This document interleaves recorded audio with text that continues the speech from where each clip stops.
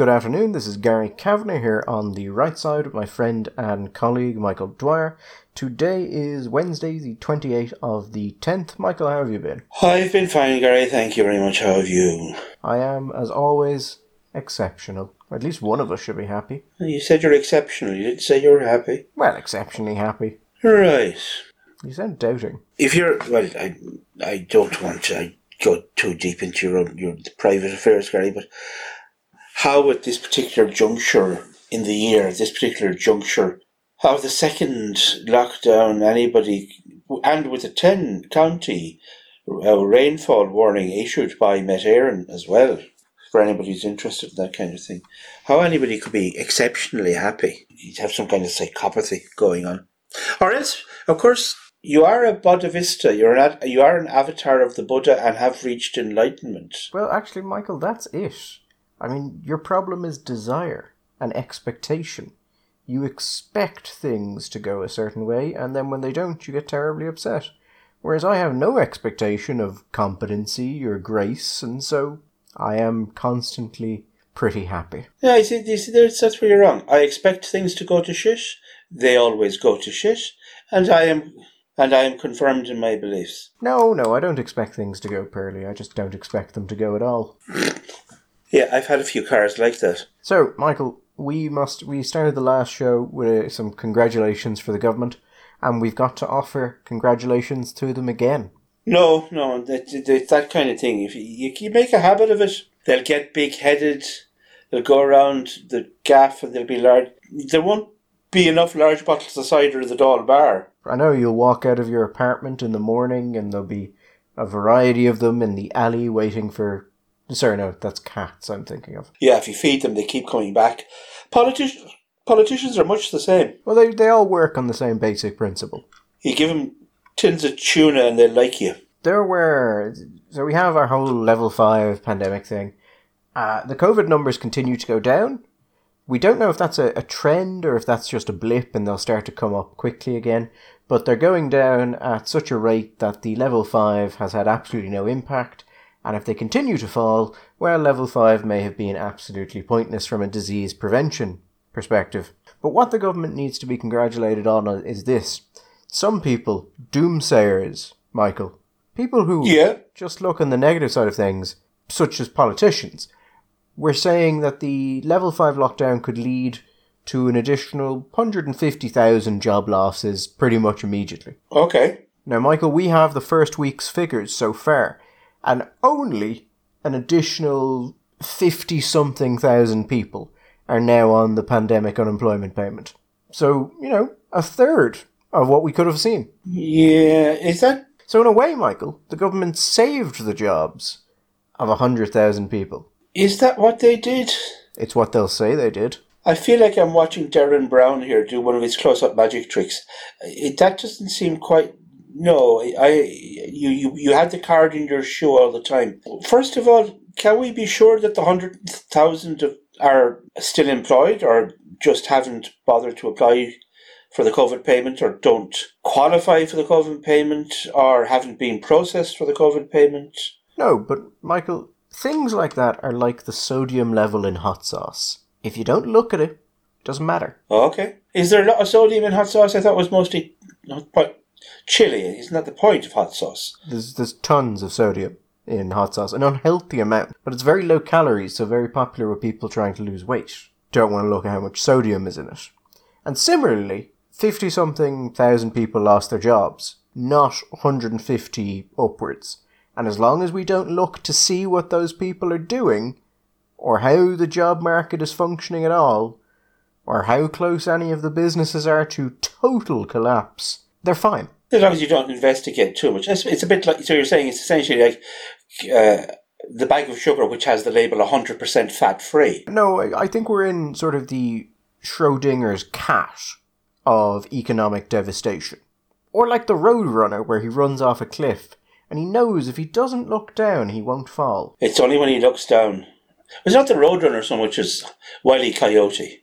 Just for textual accuracy. And as long as the country continues to somehow operate on the logic of a children's cartoon, this will remain a great success for the government. Well, There is some good news out there, Gary, because I don't know, you had heard that a number of shops had their clothing sections closed off, and I was talking to a lady in Tesco's, and she told me they had originally closed off all of the clothing section, but yesterday they were now able to sell socks and pants. So, that's good news. You can't buy a shirt, but you can buy socks and pants. And I think, and woolly socks as well, and as well as those little socks you wear with runners, you can't see the tops of. And I think bras possibly were included in that as well. But I wasn't paying that much attention to the bra section. No, you haven't got to that level of boredom yet. It's not that I don't need support. It's just I don't want to be that guy. That's fair. So the PUP is now costing us about 85 million a month. Oh, sorry, a week. Right.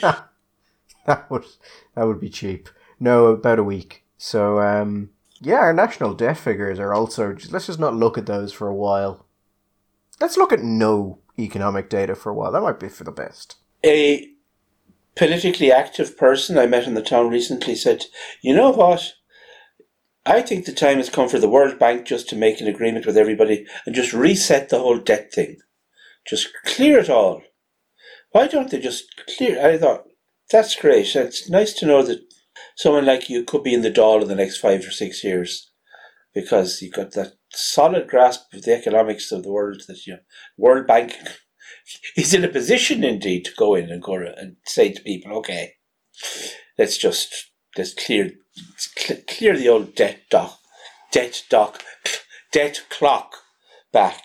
How much debt do the Chinese hold, would you say, of American debt at the moment? $1 trillion?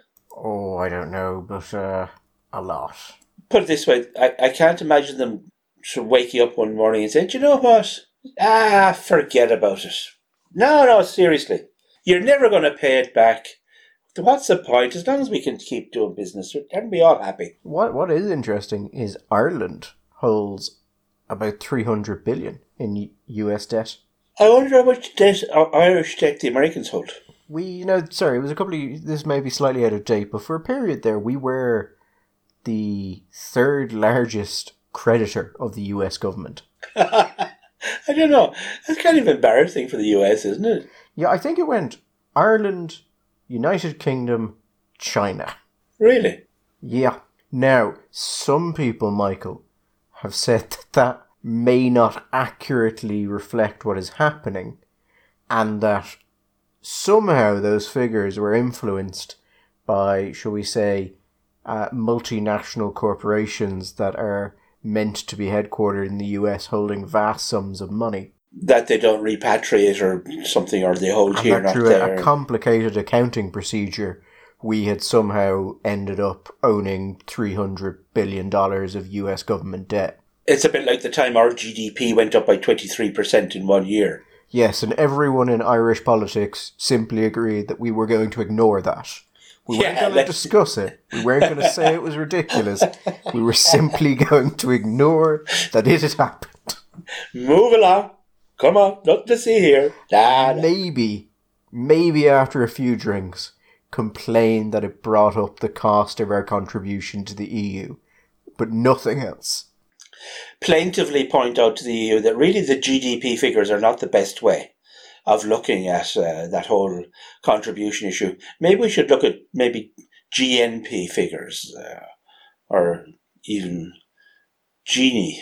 But I'd say just this is nothing to do with anything particular, but there was a really interesting conference on Brexit, which was organised by an American financial think tank. And they were going through the economic fallout for the UK, and they're talking about, you say, the positives, people are talking about, the ability to start looking at different markets, and he said that in economic terms they talk about gravity in trade, and gravity tends to mean that you do more trade with countries that are closer to you than those that are farther away. And they looked at some figures that had been thrown around about, Britain as this wonderful international trading nation, and there's a group called BRIC, which is this new burgeoning force in the world economy, which is BRIC, which is Brazil, Russia, India, and China. These four very large developed economies. And he pointed out, and I thought this was quite interesting, Brazil, India, Russia, and China, right? Big lumps of economies there. The UK does more trade with Ireland than it does with all the BRIC countries put together. I thought that was remarkable. Even after all the disentanglements of the last 30 years, 40 years, 50 years, as we've grown farther apart, we are still very important to them. And they to us, which is why we love them dearly, even though we have obviously the kind of occasional spats and disagreements that you will have with your close neighbours and indeed your cousins. So what's happening in the world, Gary? So very quickly, just to continue our theme of heartfelt and honest congratulations, Amy Coney Barrett, US Supreme Court. I thought it was rather sweet that the choice was made that she was sworn in by Judge Clarence Thomas. Yes, who underwent, what was it, a high-tech lynching during his own confirmation period? Here's a trivia question for you, Michael. When Clarence Thomas underwent that high-tech lynching during his own passage to the Supreme Court, do you know who chaired the committee that did that to him? Joe Biden. Joe Biden. Joe Biden was chair, yes. It now means that we have 6-3. We 6-3 on the Conservative Liberal axis, as it were. It's also, we mentioned this before, but it's bizarre. I mean, the demographics of the court are really odd. You now have two Jewish members of the court, Stephen Breyer and Eleanor Kagan. There were three. But it was with the passing of Supreme Court Justice Ginsburg. Ginsburg? Am I right? Ginsburg? Just thinking of Allen Ginsburg for a second there. Is that correct? Anyway, there were down to two, and the other 6 are definitely Catholic, and then Neil Gorsuch was raised a Catholic, but he's possibly an Episcopalian, but nobody's quite sure. Yeah. There are actually a surprising amount of Catholics at the top of the Republican Party and in right-wing politics in America in general. Went through a phase in the last 20 years where the number of these prominent types that you'd read about their story and then you discover they'd converted. The most unpredictable types, like he was the leader of the House, the Republican leader of the House in the 90s. He was all over the gaff. He was he was very abrasive and became Newt Gingrich. For example, I think Newt Gingrich converted, but there were loads of them. It seemed to be every second Republican was converting all over. But considering that for so many years, it was just basically a Protestant court. I'm looking at I think the figures are there have been 114 justices in all, and 91 of them have been Protestant. And now today we possibly have one Protestant on the court. It's just very odd. And again, if you look at the demographics of the United States, it certainly doesn't mirror the United States, the makeup of which. But anyway, Amy Coney Barrett, who is very definitely a Catholic. Yes, we can work with that. And that brings the number of, now there's multiple Conservative judges. Yep. And you look at Clarence Thomas, who is the oldest of the Conservative judges, how old is Clarence Thomas? He's not that old. I mean, he's 72. Apparently fit as a fiddle. On the basis of recent years, he's certainly in a position, if he wanted to, obviously barring accidents, and hopefully the man stays well. We wish all of them well, as we wish anybody. He can hang on for another administration or two administrations to wait until there is a Republican in the White House again. If we're assuming, I'm assuming that after November we will have a Democrat in the White House. That is not yet certain. It's not written, but it looks pretty likely, shall we say? I mean, the Nate Silver has, I think, has Donald down to a 5% chance of winning, which is like 1 in 20, which is a lot less than they gave him the last time. Yes, yeah, I did see Nate Silver saying that one of the only reasonable ways Trump could win is if there was electoral fraud, which strikes me as something you shouldn't say. Yeah, it's not when you're Nate Silver, not when you are the sort of great guru. It's like, have you seen Elizabeth Warren wandering around saying that the election of Amy Coney Barrett to the Supreme Court is illegitimate? And you're sort of going, well, illegitimate would indicate that it's a breach of the Constitution, and you are a senator, so that's quite a serious allegation. And if that's not the case, and we know it's not the case, maybe you shouldn't go around telling people it's the case. I don't know what... maybe there will be consequences for that sort of thing. Yeah, I think there probably will be consequences. The problem is it's very hard to know what these consequences... They don't know what the consequences are, we don't. But what do they mean? I mean, what processes that they followed were legal? They are the same processes that have been followed for all of these other people. That the Senate is elected by the people. The Senate gets to make the decision. The Senate made a decision. There's nothing illegitimate about it. They mightn't like it. They mightn't like Justice Barrett. I'm sure they don't like her. But that doesn't make it illegitimate. It's a very, very...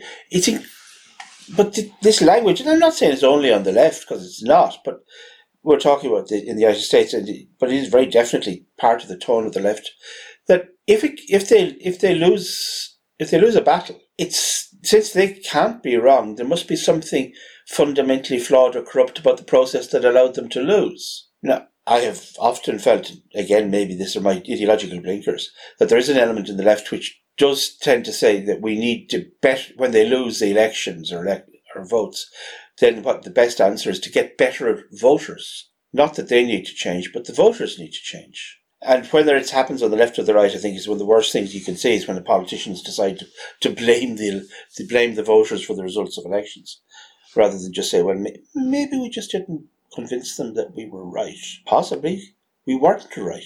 Possibly we were wrong. So in news that is wrong, Michael, just bad news, something that does not get to be congratulated. There is a new ban on nuclear weapons coming. I've got to tell you, Michael, no. I'm strongly opposed. You mean like a limited ban, presumably, and we would presumably be allowed to use our nuclear weapons for our own in certain limited private circumstances, in a limited way. I mean, there's not going to be a blanket ban on them, is there? Well, I mean, it's hard to tell. I mean, the International Campaign to Abolish Nuclear Weapons, ICAN, which was disgracefully given the new Nobel Peace Prize in 2017. Disgracefully, right? Basically, the UN has voted to bring into force a ban on nuclear weapons. You know what, Gary? When this happens, is not your first reaction to think, well, why didn't they think of doing that before? Why didn't somebody do that in 1948, we'll say, and just stop all this nuclear weapons nonsense then? So Honduras was the 50th member state to ratify it, and so the Treaty on the Prohibition of Nuclear Weapons will come into force on the 22nd of January. So is Honduras giving up all its nuclear weapons? I can only imagine so, and its dreams of having nuclear weapons in the future. Well, yeah, I mean, I know that we were all very happy here in the county when Wexford Town many years ago declared itself a nuclear-free zone. We were much relieved. First of all, because we had been worried for a while that Wexford Town might be developing nuclear weapons. And, you feel a bit uncomfortable with the largest town in the country that they might get drunk during the opera festival and something, nasty could happen. The other thing is, of course, that means since it's a nuclear-free zone, no nuclear weapons will attack Wexford Town. So if it was a big target for, say, the Americans or the Russians or the French or the Chinese, it won't be anymore, because being a nuclear-free zone, you won't be allowed to bomb it. Yeah, so now that 50 countries have agreed to ratify it, it's the UN has said it's going to go ahead. That was the threshold, and it took them about 3 years. And the treaty aims to destroy nuclear weapons and stop research into them and prohibit their use. It's not binding on the countries that refuse to sign it. Oh, all right, I see. So, for example, Has Russia signed this, do you think? No. No, okay. The United States? No. No. I'm beginning to see a flaw here, Gary. Yeah. In fact, none of the nuclear states have signed it, including Israel, which is kind of a nuclear state. Yeah, which is, you think the Israelis might have signed it in a way of saying, look, no weapons here. We definitely don't have nuclear weapons. Any of those scientists who defected and said we absolutely have nuclear weapons? Lunatics. Yeah. Actually, I think it was only one scientist, to be honest. Have we signed it? Probably. Simon Coveney made some vacuous comment about it. Seems unlikely. I mean, even if Israel does have nuclear weapons, it's estimated to have no more than at most 400 of them. 400, for God's sake, sure. What could you do with 400? I mean, I don't even know if they have a full nuclear triad, Michael. A triad, I'm sorry. To me, that's either three people in a sexual relationship or a Chinese mafia. Well, okay, the nuclear triad is slightly different than a sexual relationship. And what it is it's... So if you have nuclear weapons, you want a system where you can always ensure you can attack with them. Okay. So what you have is you want to have... It's mostly a protection against first strike attacks, which is where an opponent would attack you, trying to disable your nuclear capabilities. Mm-hmm. Because MAD, mutually assured destruction, requires you to be able to respond, and MAD is the primary reason why nuclear weapons stop war, because if you attack, they'll attack, and you all get destroyed. And that would be MAD. Yeah. A sufficiently powerful first strike attack, if it could neutralize your nuclear armaments, would negate MAD, and therefore mean that nuclear powers would feel free to attack each other, as long as they could devastate badly enough.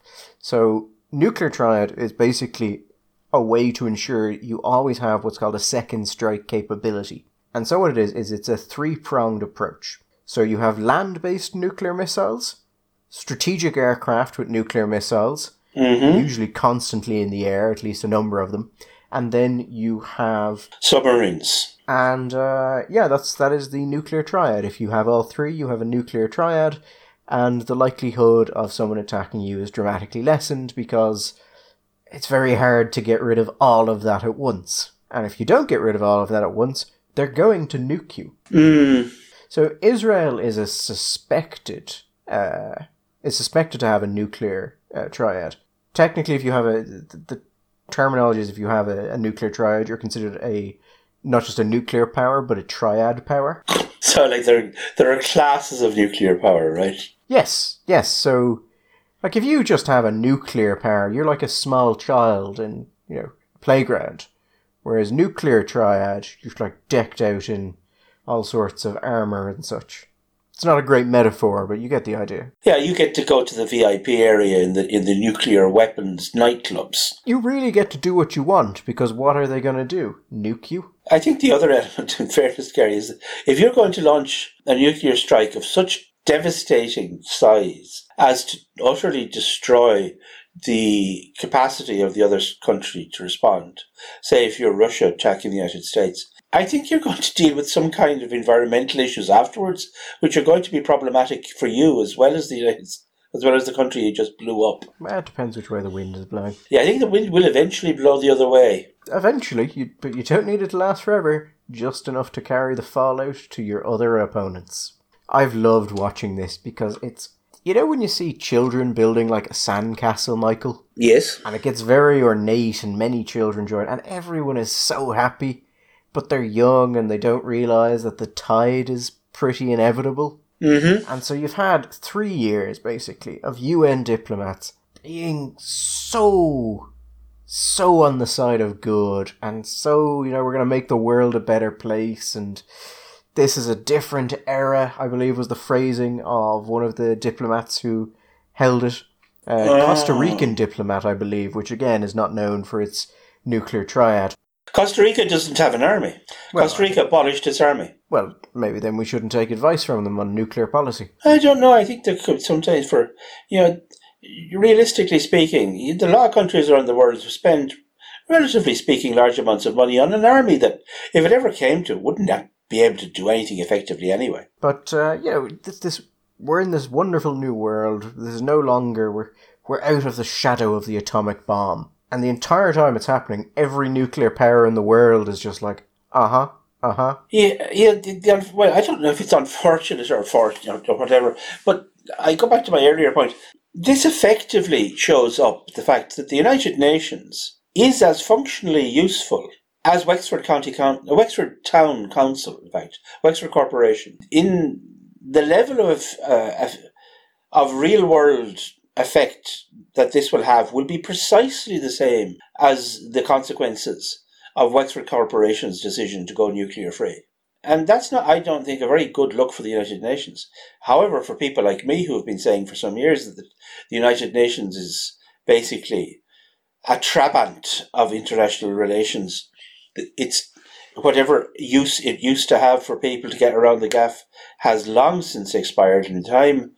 I think you could probably build something far more useful or put apartments into it in New York, where there is a constant shortage of decent parking at apartments, and it would be much more useful. And we should stop sending our troops abroad into dangerous situations operating under United Nations rules of engagement, which only put their lives at risk and make it impossible for them to defend themselves properly. And we should, whatever few quid it is that we have to spend every year to be members, we could spend that on something else, like large bottles of Bulmers in the Dáil Bar. So we've had a lot of organisations coming out and saying, well, this will lead to a new international norm against nuclear weapons, or this makes nuclear weapons illegal under international law. No, it doesn't. It's one of those wonderful reminders that international law, problem with law, is that you need an entity capable of administering it that is capable of forcing compliance. And or a unanimous agreement amongst all of the people that are governed by the law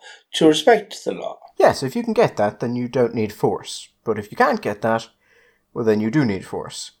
And the problem that international law runs into is that states are very powerful, and it's often not really clear, if they don't consent to the law, exactly what can be done to actually make the law binding and to make it, in a sense, law, as opposed to a figment of your fucking imagination. Well, there is one thing, which is the answer to that question is what can be done. Nothing, effectively, is the correct answer.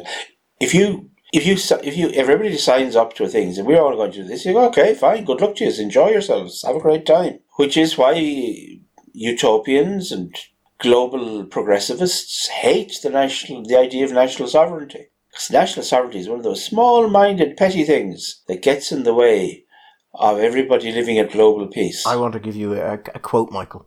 And this is from Beatrice Fine, who is the executive director of the International Campaign to Abolish Nuclear Weapons.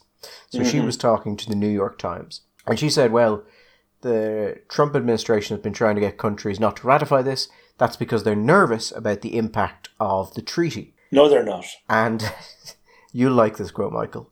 And she says, they know that even if it doesn't bind them legally, it has an impact. Nobody's immune to peer pressure from other governments.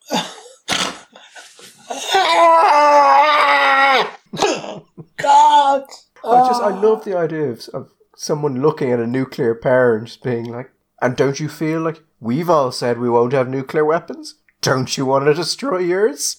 And let's say France just being like, no, actually, no, we're very happy with ours, frankly. Describe to me the world in which Vladimir Putin is concerned about peer pressure and the good opinion of Costa Rica. Not even, like, trade sanctions. Peer pressure. It's not even that Belgium has announced that from now on, unless Russia stops with the nuclear weapons, we're not going to send them any more chocolate. No, we're going to stand around and we won't let them play in the badminton tournaments when we have the international conferences. And the great thing is this person, they talk about other treaties that have worked, like bans on landmines and cluster bombs. Oh, yeah, because they've worked. Large countries tended to stop using them, publicly at least, and if they did use them, tended to remove the evidence. But the problem with nuclear weapons is that nuclear weapons are a core part of the current geopolitical order.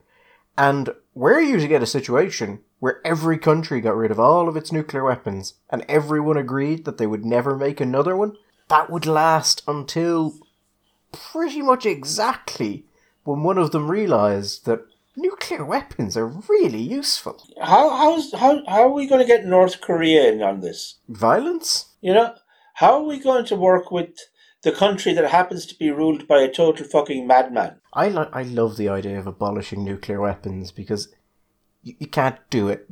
The technology is there. You can't put it back in the box. Do you remember President oh my God. The last president of Iran. Honest to God, I used to be able to say his name. There is, as you know, Gary, in many religions, particularly Abrahamic religions, there is an apocalyptic tradition or a tradition of what's called the eschaton, the last days, where somebody will come back. In Judaism, it's the coming of the Messiah. In Christianity is the second coming of Christ. In Islam, you also have this tradition. In fact, in Islam, at the end of the world will involve the return of Jesus. He was a member of what's called, I think, the Twelver sect of Shia Islam, which he believes in the thing called the occluded or the occult imam. And anyway, the world has to. There has to be a big battle, and the world has to sort of kind of come to a pretty sort of damaging end before the Messiah can return and world peace and wonderfulness can ensue. Now, I remember when Iran was engaged in this whole process of trying to build nuclear weapons, and he was the president, being rather, as I say, more than a little bit concerned when I discovered that he was a very profoundly devout believer in this, and was part of a tradition within his tradition which believed that it was the duty of those people to try to precipitate the coming of the Messiah by organising the end of the world.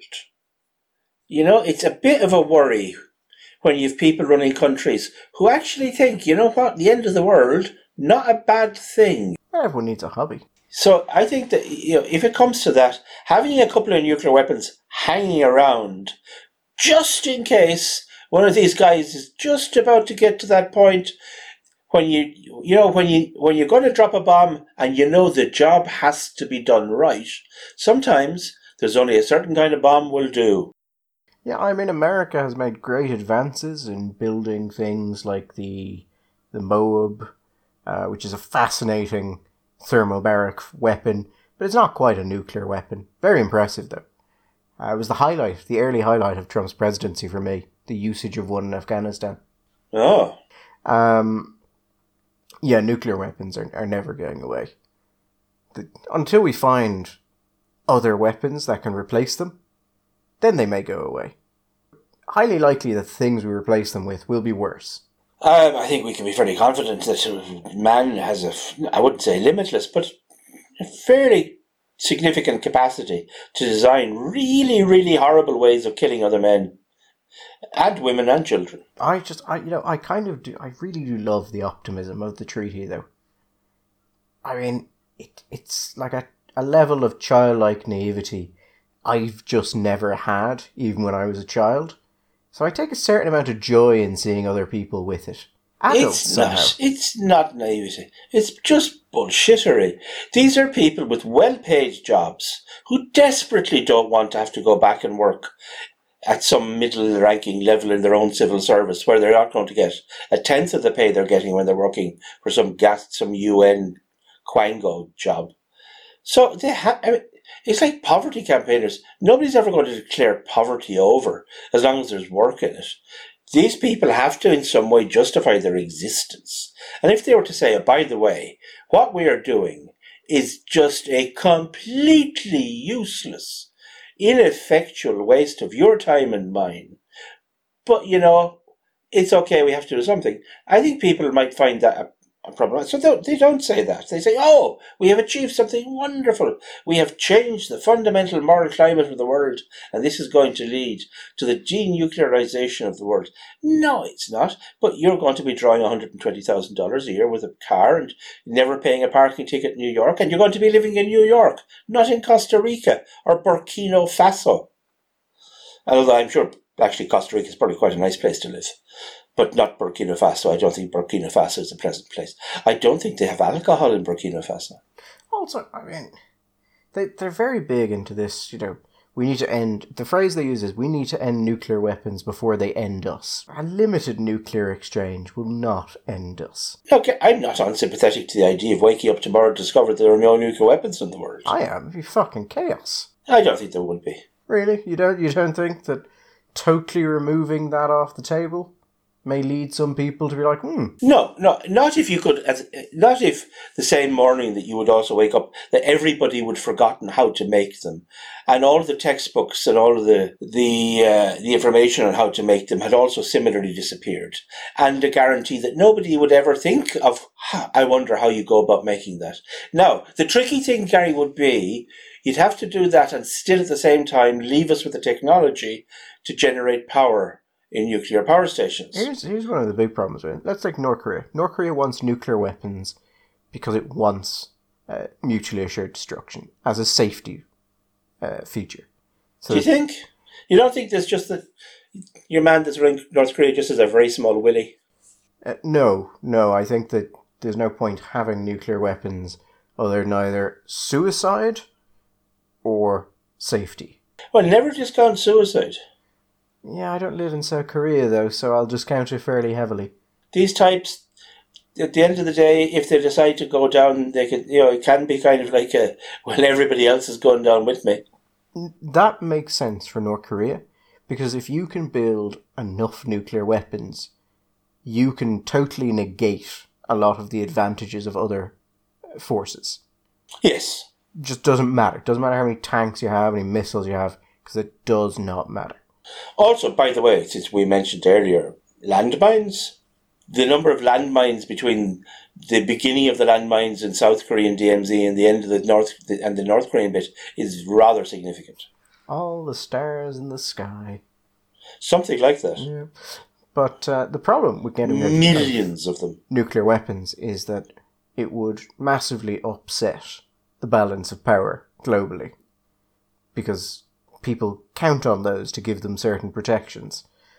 I don't have a lot of truck with this nuclear weapons are the most inhumane and indiscriminate weapons ever created. I mean, there are other pretty nasty ones. I think we discussed it before.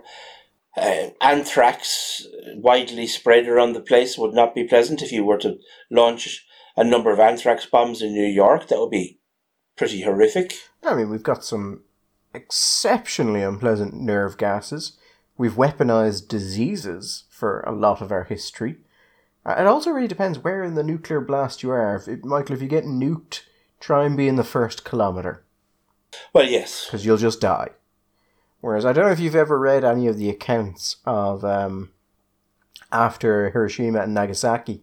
Yes, the hospitals trying to deal with radiation poisoning, which they didn't know was... the US government didn't really know was going to happen. Those people did not have a good death. No, they did not. And not just the radiation poisoning, I mean, obviously yes, but also the people, the burns. Yes, the burns also died terribly. But then if you read accounts of early 20th century warfare, the use of gases... Yeah. And you're talking burning. I mean, look at the accounts of what happens when you got those... what was the phrase they used when they would use incendiary bombs like on Tokyo or Dresden? Firebombing. They created, firebombs. But there's a phrase where it creates a certain momentum within the city, and where it sucks all the oxygen out and just consumes everything around it, and where you have people literally their skin would melt off. Yes, or people would jump into the river trying to get away from the flame, but then the river would boil. Oh, God. Oh. That's how Bomber Harris got known inside the RAF as Butcher Harris. Yeah. Horrible. Yeah. Good times. Anyway, mankind will always find a new way to do things. It's nice to know that mankind has evolved morally, and we are now so much better than we used to be thousands of years ago, when we used to just hit each other with sticks. We are now so much we have morally evolved so much. So moving on from the UN to a smaller political issue, Michael, than that of nuclear war and geopolitics and our inevitable fiery deaths. Verona Murphy has voluntarily relinquished part of her salary. She's moving down to the €350 of the pandemic unemployment payment for the length of the lockdown. Probably 6 weeks, although she notes that can go on. That could go on longer. Yeah. That's a bit of a political problem, isn't it? I'd say it's not making her enormously popular with the rest of... shall we start off with the other TDs in Wexford? I can't imagine are going to be thinking, oh, well, whoop-de-doo. That's great. Like, if you're, say... Maiden, you're the Sinn Féin TD, and you don't have resources. I don't know Verona's personal situation. I think she was a businesswoman. She was president of the Road Haulers Association. I don't know if she has, shall we say, other family resources available to her. That would mean that she is less dependent on her income. I think it's... I don't like this thing. I don't. This has been a theme that's been going on over in Twitter for the last I don't know while. Oh well, if these people are going to want to be taken serious, everybody on NPHET should be on 350 a week or whatever the COVID payment would be, and anybody in the Dáil who's voting on these things, who votes for lockdowns, they should be on 3. Yeah. Because you're going to get consultant immunologists and virologists and epidemiologists to work for £350 a week. That's going to happen. So that's the way to attract the best possible expertise that you can get in the country, by offering them £350 in order to have people throwing brickbats and insults at them. And God knows I'm not a massive fan of NPHET or the way they've been doing their business for the last little while, but there's this thing that we have, and I don't think it's peculiar to Ireland, but it's a very strong thing in Ireland, where it seems like we resent the idea that we are paying politicians at all, almost. And Sinn Féin do their thing with the average industrial wage, and that may be true, or it may be slightly exaggerated, but I don't... Is this really going to make her a better advocate? Is it going to make her more insightful about the experience? Well, it'll probably convince her that it'd be a really great thing if the lockdown ends as soon as possible. Also, is she giving... I don't know. I'm just asking the question. Is the money that she's not taking, is that being returned to the revenue, to the state, or is it going to a charity? Or is it just going into her account until... I believe she's written to the clerk of the Dáil to do it, so my understanding is that that's just not paid to her. That just stays in the state coffers. I think the real question here, Michael, though, is the question of expenses. Because if she was also giving up her expenses for the 6 weeks, that would be quite a large whack of money. Mm-hmm. But I haven't heard any mention of that. I think the problem with this is, on one hand, people will say it's just a cheap stunt. And they're politicians. Cheap stunts are what fuels them and keeps them going. Although, considering its cost to her personally, probably a moderately expensive stunt, actually. It's not that cheap. TD's on, 90-odd grand a year? Yeah, so personally not that cheap. Yeah, it's like 1,600, 1,700 quid a week. Frankly, that by 6, I would count that as money. I think the problem that Verona is going to cause more than have is that once one politician does this, then people start going like, well, why didn't you do it as well? Yeah. And then before you know it, that's costing people money. That's costing people money. Real money. Whereas if we all just agreed not to do that, everyone would be better off financially. Yeah. So, yeah, she's not going to make any friends with this, but then again, I mean, Fine Gael did kick her out and basically nationally say she was a racist. Yeah, I don't think that making friends is number one on Fiona's list of things to do in the Dáil right now, and certainly not make friends with Fine Gael, at least not for the time being. It may come in the next general election or the one after that, that it will turn out that it would be the best thing for the people of Wexford and for the people of Ireland for them to come to some kind of an agreement. But that's for the future. I think there is an important point here. There are segments of the economy that are going to be devastated by lockdown. And there are segments of the economy that will not be impacted at all. I mean, you have the multinationals, you have the public service. Yes. You have various people who are in private sector but just won't be impacted on it at all. But looking at the public service, they have a massive influence on policy, but it's not going to cost them anything. In fact, they got a wage increase this year. During the pandemic. So, I don't know, maybe there is an argument there that if those people actually if there was a risk of those people losing their jobs or getting a pay cut, maybe there would be slightly more attention paid to people going, this may destroy our economy. I take that point. I think it would be interesting if we had the polling, on this and had a look at it, if we were able to dig down a bit into it. Like, we saw that, I don't know if this is fair, but from some of the polling that we've seen so far, I have the impression that there's around a third of the population that would say, whatever lockdown we were in, we should have more of it.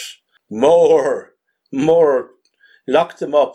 Seal them into their houses. Shoot. You catch 17 or 18 teenagers having a party and knocking back some Bacardi Breezers, well, then they should be taken out into the Curragh, whipped and shot. It's the only way they'll learn. It's the only way they'll learn. You have to do something. Otherwise, they just ignore you. Now, I think there's around, we'll say a third of the population, maybe far less than that, but in my sense, there's a lump of them anyway that whatever you do. It would be curious to see if there is a correlation in the support for lockdowns and for further restrictions, if there's a correlation between people in the public sector and the private sector. Because if politicians are looking for political cover on this, and they're looking to the polls, maybe simply that the people that are looking and are reacting are doing so because they're either not working, because they're retired, or they're working either in the public sector or elements of the private sector which are unaffected by this. But say if you're working in the bar trade, restaurants, hotels, tourism, retail, then I would be curious to see what level of support there is in the many tens or hundreds of thousands of people working in those areas, that what the support is like. Maybe there's no difference, but I would be surprised if there wasn't some slight difference. We know the pharmaceutical sector is doing very, very well indeed, and it's principally on the back of the success of the pharmaceutical and other multinationals that if you look at the stats, we are apparently, out of the OECD figures, doing relatively well as regards the devastation that it's inflicting on the economy. That there are other countries, and I think, there's 33 countries in the OECD, 35, something like that. We come number 6 anyway. We are the 6th best off when it comes to the impact that lockdown is having on us. And that's principally because of the success of mostly the pharmaceutical and then other elements, the multinationals. But the domestic economy is being bet up. I suppose this maybe will draw some attention to who it is in the country supports the present policies, and if there is indeed, if that support is closely connected to a level of security that other people don't have. Well, I think when you look at the people claiming the PUP, yeah, it is very much concentrated amongst those under about 35. Right. And then I'd say inside that concentration, you're looking at people in probably more hospitality, retail kind of sectors, service sectors. So I would imagine that it would be split largely based on that, on how likely you are to lose your job. Also, I suppose there's another element there that you've drawn attention to, is that they're mostly or largely under 35. So not only are they losing their jobs, but they're also people who may feel that COVID isn't that much of a threat to them, that they could be allowed out into the world to do their job. Because actually, like what's the figures? Something like, if you look at the demographics of, say, 20-year-olds who catch COVID, they're 1,000 times less likely to die from COVID than somebody over the age of 75. So they may feel that this is an excessive response from their perspective, which is making them unemployed, and potentially, of course, and that's really the thing, isn't it? Potentially, when this is over, they will not have a job to go back to, because the businesses that they work in may simply just never open again. As we mentioned, I think in the last podcast, the last piece of advice that ISME was giving out was to say that people should look at their situation regarding going into liquidation, and maybe they should go earlier rather than later. And that's not a great message to hear. No, it's not great, but it may be necessary. But I think that's all we have time for today. We'll be back on Friday, where again, hopefully something will have burned down. Indeed, something will have happened. But until then, we wish you a good week, and stay well and stay safe. Bye-bye. All the best.